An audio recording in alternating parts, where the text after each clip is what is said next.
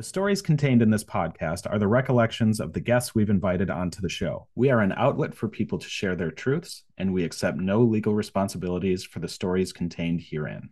I'm Kendra Sheets. And I'm Rich Gill.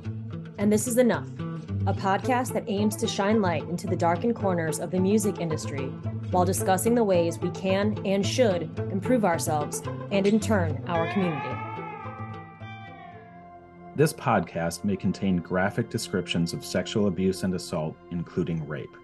These accounts can be triggering, especially for those who have also experienced sexual trauma. If at any point during this podcast you feel yourself getting triggered, we suggest taking a break and taking care of yourself before continuing.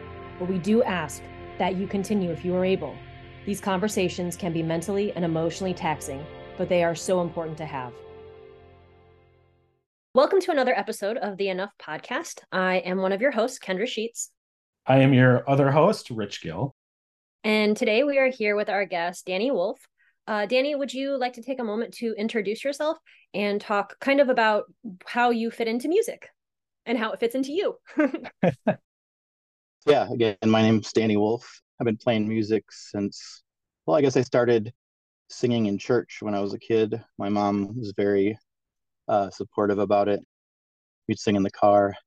And when I turned about 17, the summer before my senior year of high school, my dad told my mom to go buy me a guitar so I could write songs. And then 6 months later, I was playing in a punk rock band and we had a full set of original songs. And I never stopped playing. I mean, took a break during COVID, of course. I've played in tons of bands. One of that was on some pretty big labels. Small Towns Burn a Little Slower. I was just a singer in that band. We did some really big tours, played some big festivals. Yeah, we toured for almost 4 years, like at least half the year. I felt like we were touring. And then after that band disbanded, I started a band with some people that were younger than me in Ottumwa, Iowa, called Wrestling with Wolves. I play in a bunch of other bands still. I play bass in a few bands. Play upright bass and a spooky bluegrass band. I play bass in a punk rock band, actually, too, like a two-tone ska punk band. And then I play bass in an alt country band. And I do solo stuff. And I have a backing band sometimes. And my solo stuff is under Danny Russell Wolf. And when I have people play with me, it's Danny Russell Wolf and the Revolving Doors.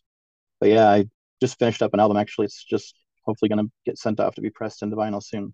So Danny Wolf is the busiest man alive in music today. I was just going to say, yeah. And I would like to just point out that I remember seeing Danny's band, Small Towns Burn a Little Slower, about 1.5 million times in the early 2000s here in Minneapolis with, they played with everybody. They were really good. They put out a split 7-inch with some very good friends of mine who were in a band called The Cardinal Sin, which was great. So fantastic band. Yeah. Danny and I have sort of like circled each other, it seems like forever. So yeah, it's nice to sit down and chat. I want to backtrack really quick about one thing that you said.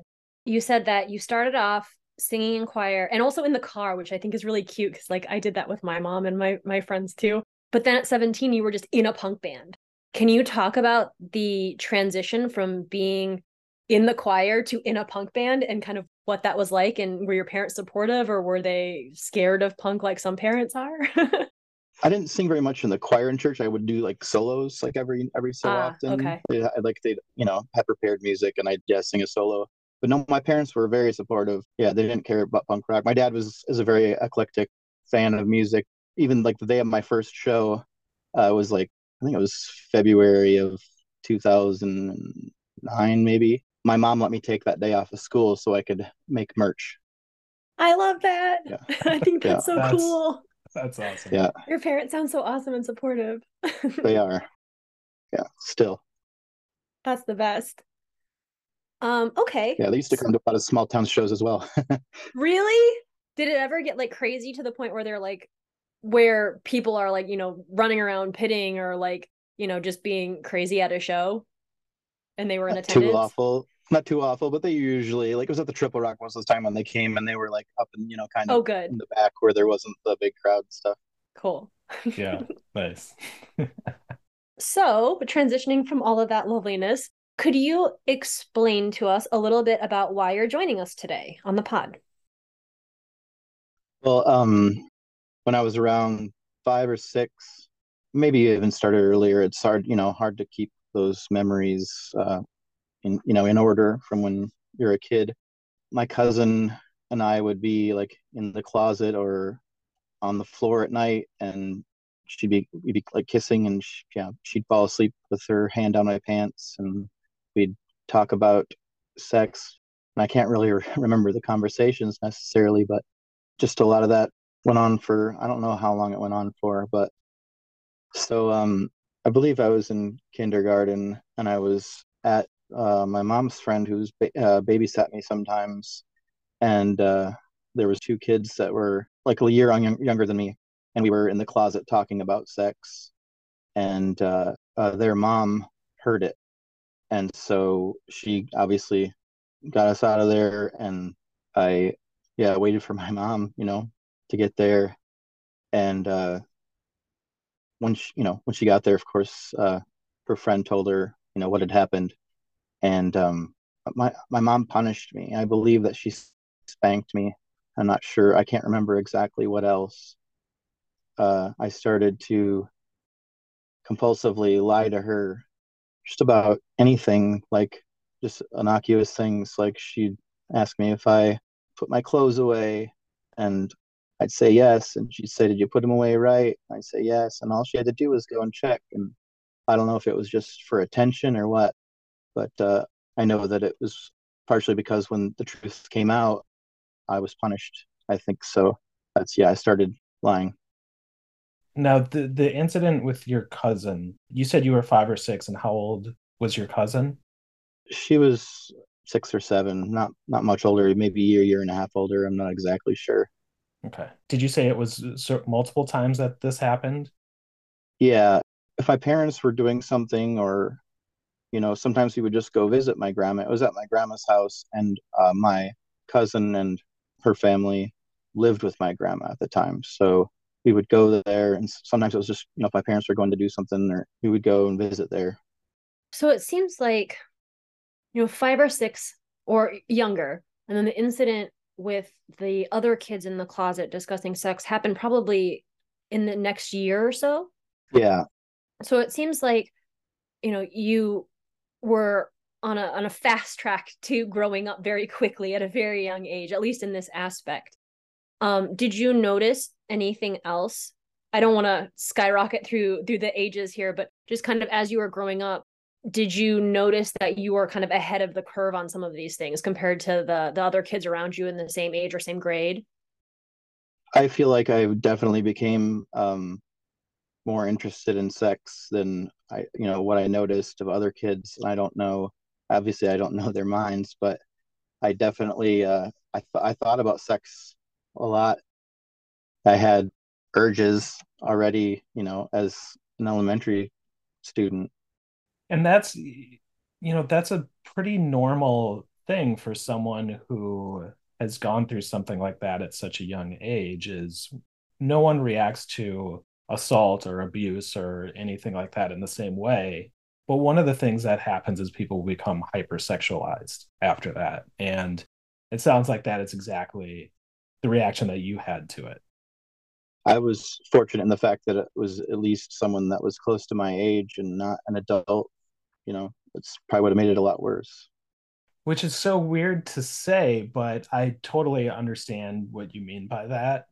It's never, you never want something like that to happen to someone, but yeah, I do understand what you mean. Like, if it would have been an adult who had maybe a preconceived idea of what they were trying to do. Yeah, Or even another child that's not so Right. familiar. I mean, yeah. someone else who's gone through something and then is imparting that on someone else. So, in regards to these recurring incidences, and you talked about how close you are with your family. Did you speak to them about this? If so, when, and kind of how did that go? I didn't talk to them much about it until I don't know. Mostly I just talked to my mom about it as I was, becoming an adult, and a couple times, since then. And I know that she has said that it's one of her biggest regrets that she punished me because, I didn't know exactly what was happening, but she was just so scared, and, it was a new experience for her and she didn't know what to do about it. And that's essentially like the extent of how we really talked about it in regards to my instances. Like, we talked about the why she and her sister were doing these kind of things, and it was because that they were abused by adults and a friend of their family.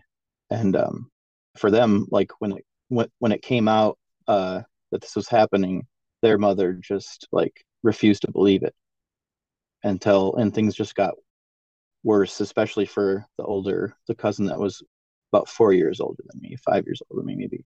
Okay, so I want to clarify here that it came out that your cousin had been abused, which is why there was some sort of understanding again at a very young age of this type of behavior. So there was family abuse on her end, and then it kind of seeped over into your side of the family with your experiences.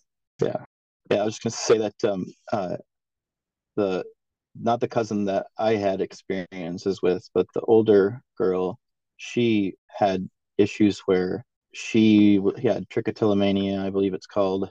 She had a huge bald spot on her head, and she ended up coming to stay with us for a while because things were so bad for her. And then I think maybe eventually they cut that person out of their family or their friend circle. Honestly, don't know who it was. Yeah.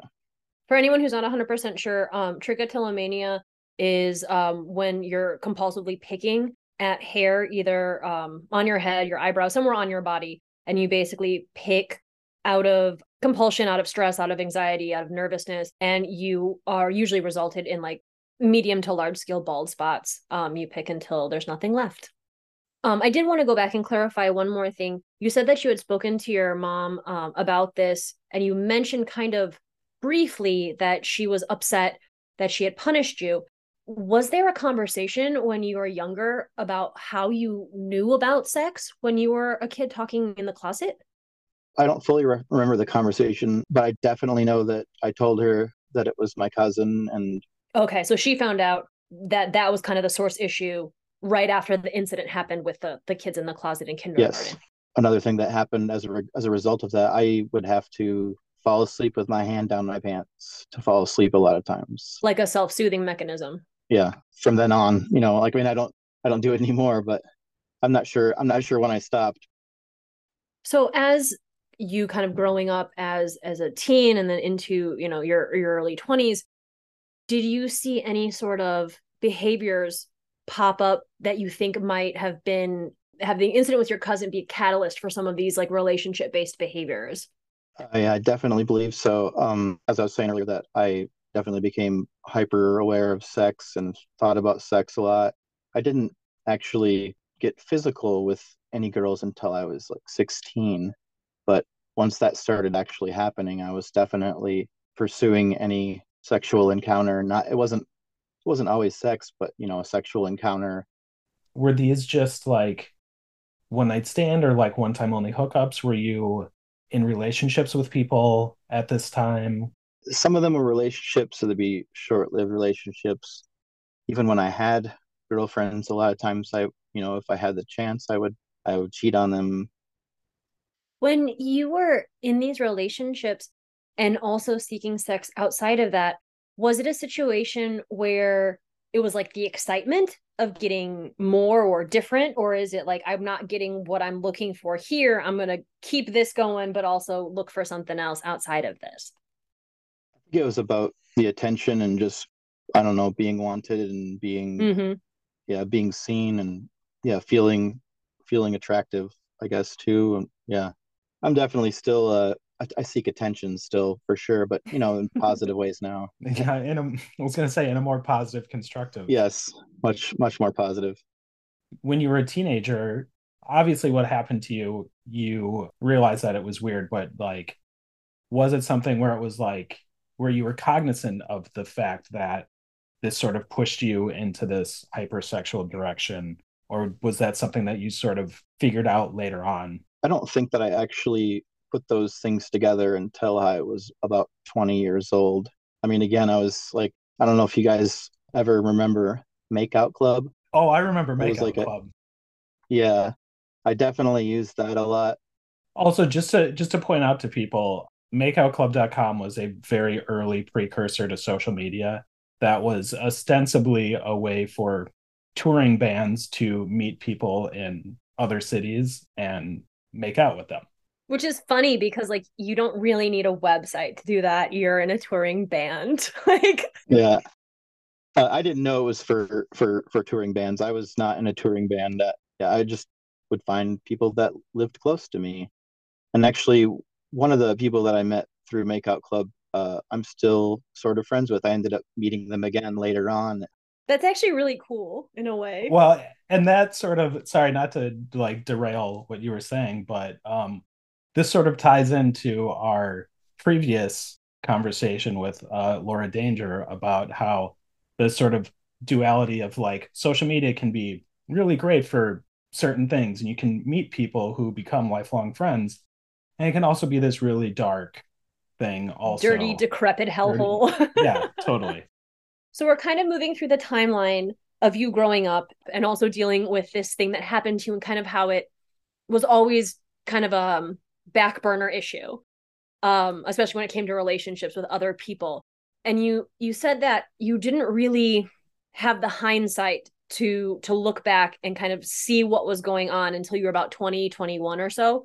When was it at that time, I guess is a better question. Was it at that time where you started to kind of turn yourself around and with that reflection be like, okay, I need to actively not keep pursuing relationships in this matter? Absolutely. I'd started to lose friends because I would hook up with girls that friends liked, and I would keep stuff secret, and then they'd find out.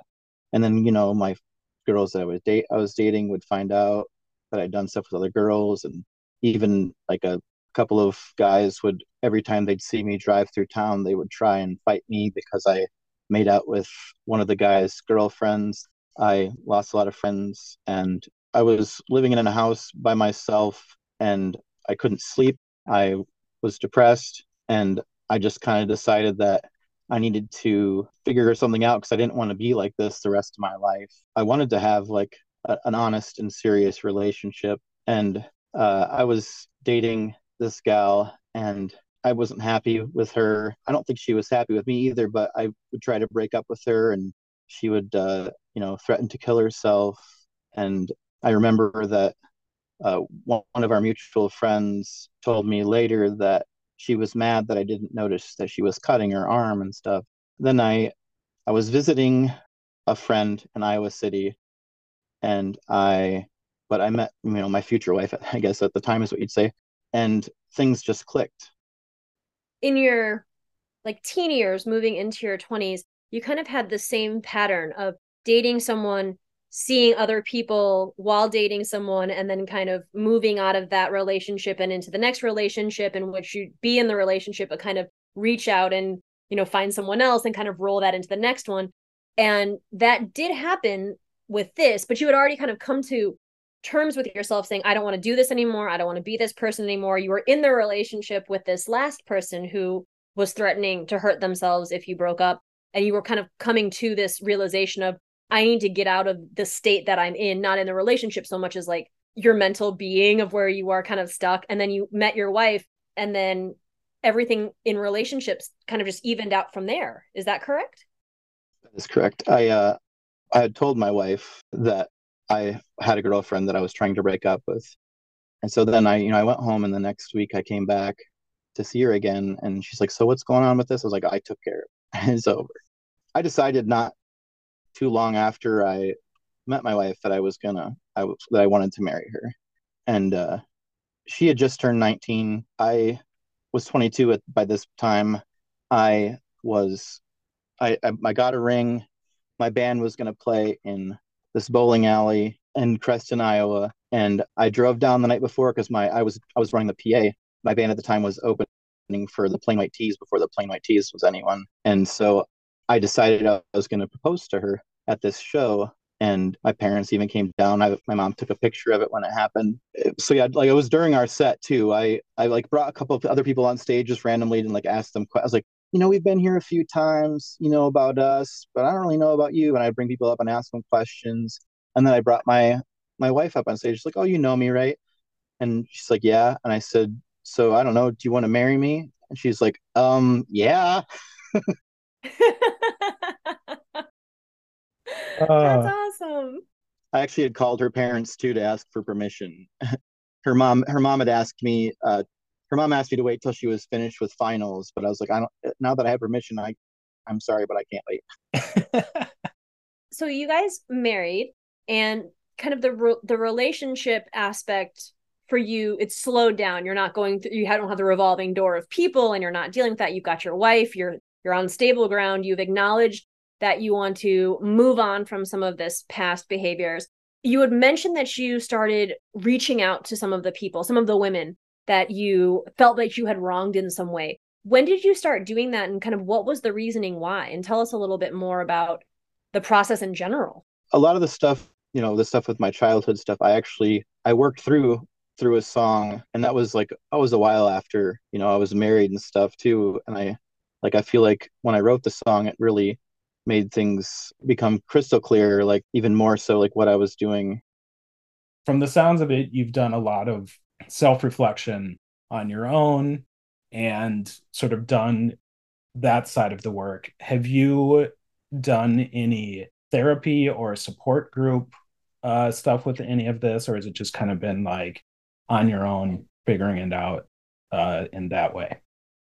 In the last like 8 years, I have done some counseling, but a lot of it wasn't about that. I mean, a little bit was, just kind of getting to know my counselor, psychiatrist, or whatever, psychologist. I'm not sure which which.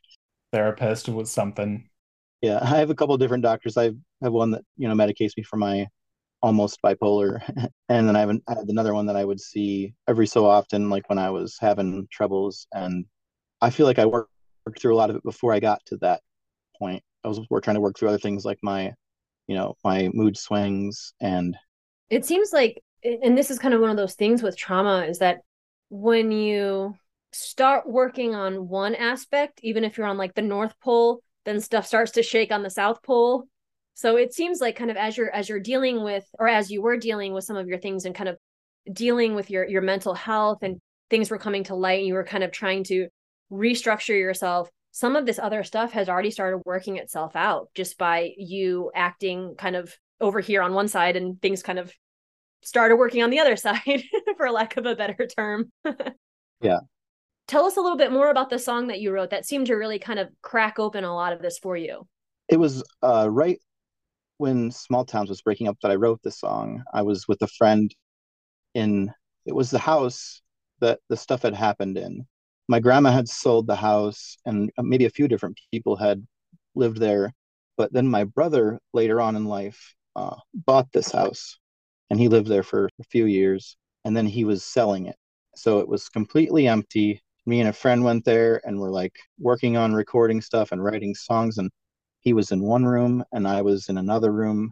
And I started to write this song about the stuff that happened and the differences between me and her, and the fact that, I have this very supportive and fantastic family, and that, it wasn't the same for her. And so the band was that I released it under was called Wrestling with Wolves, and the song is called The Perks of Being a Small Flower. Initially, it was called The Perks of Being a Small Flower in a Thistle House, because my grandma collected cactuses, but I just shortened it to The Perks of Being a Small Flower. But yeah, and that really helped me work through it. And I have had a positive response to people that, they didn't necessarily go into details when we would talk about it, but I've had several people be like, this song definitely spoke to me, and I understand where you're coming from, and I appreciate it. Now, I'm no musician, and everyone seems to know this because I bring it up. I cannot sing worth a shit, and I'm horrified to be on stage. I have terrible stage fright, but I've always wondered, and I'd love to get your take on this.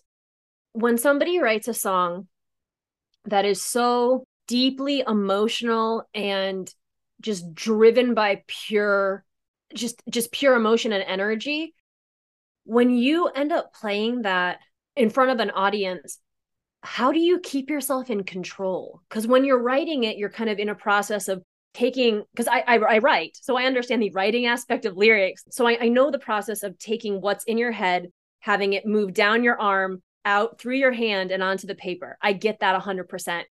But sometimes reading back some of the stuff that I write, even if I'm reading it by myself, I become so overwhelmed. It's almost like you get into like a zone when you're writing, and it's like you don't even really realize what's coming out. And then you read it back and you're like, fuck me, like, where did that come from? And so I could never really imagine having to perform something so intimate as what you've described here in front of a group of people without just breaking down. How do you do that? Partially because it was rehearsed. There was times where I felt the song a lot more, and I would definitely sing it more intense. Mm-hmm. But I don't recall ever actually like breaking down on the stage. But there's definitely times, there's a few songs that I've written that are very, very personal that, sometimes when I listen back to them myself, I definitely break down and cry, but I haven't done it on stage, but I definitely do it. Like, songs I've written for my parents, and it's mostly songs that I've written for and about my family and stuff. Those are the ones, like, because a lot of times it's gratitude. That's when I break down. It's when I feel so grateful to have, these supportive parents, and, to be able to write positive things about them. That's usually when I break down. This old house is where I learned how to misbehave.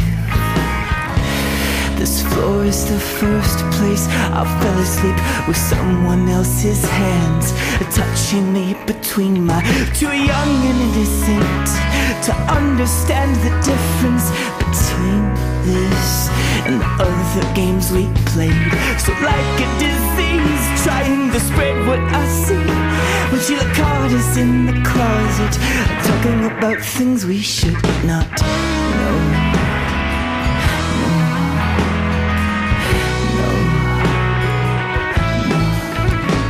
So Sheila told my mother of her discovery. My mother got so scared that she punished me. Years later she said it's one of her biggest regrets. We were treading new ground and she didn't know how to deal with that. But thankfully, the hands that educated me were nearly the same age and still had the innocence to claim. But it's a goddamn shame that I can't say the same for her.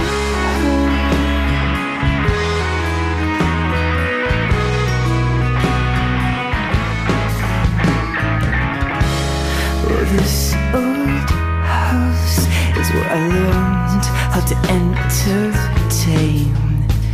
I performed for Aunt Nancy on the front porch. I did my junkyard dog, and her applause felt enormous.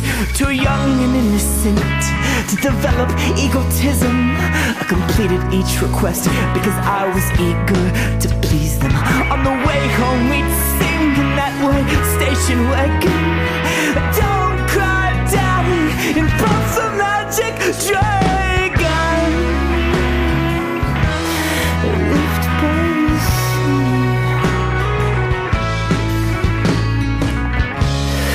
This old house is where I learned how to deceive.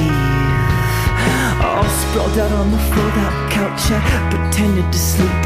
All my cousins killed box elder bugs and watched sleazy movies.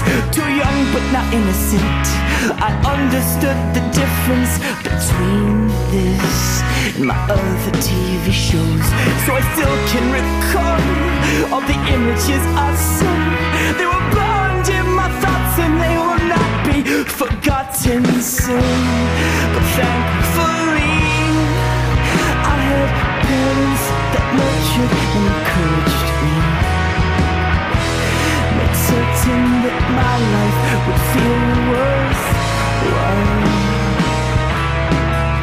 But it's a goddamn shame that I can't say the same for her.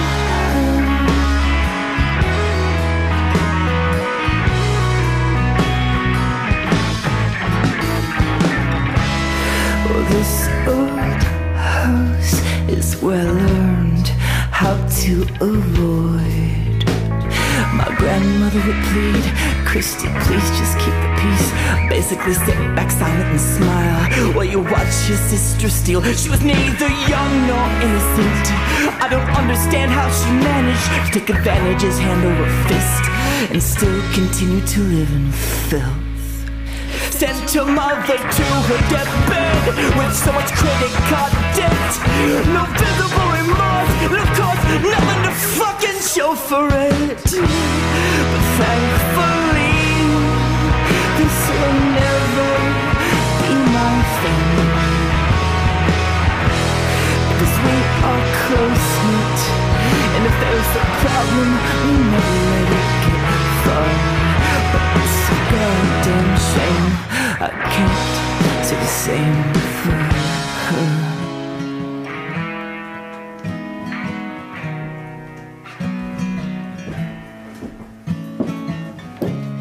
Oh, this old house is where I've come to learn to let go.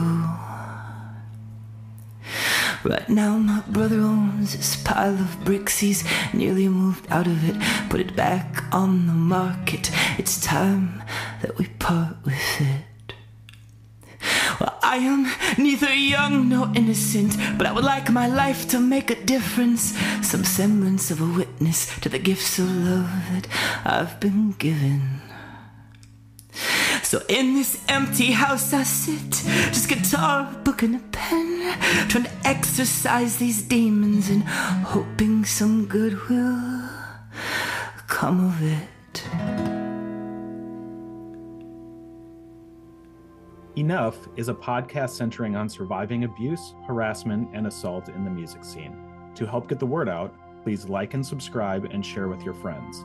If you have been on the receiving end of harm from someone, be it artist, venue owner, booking agent, audience member, or someone else, and would like to share your story on a future episode, please reach out to us at thisisenoughpodcast@gmail.com. All correspondences are kept confidential.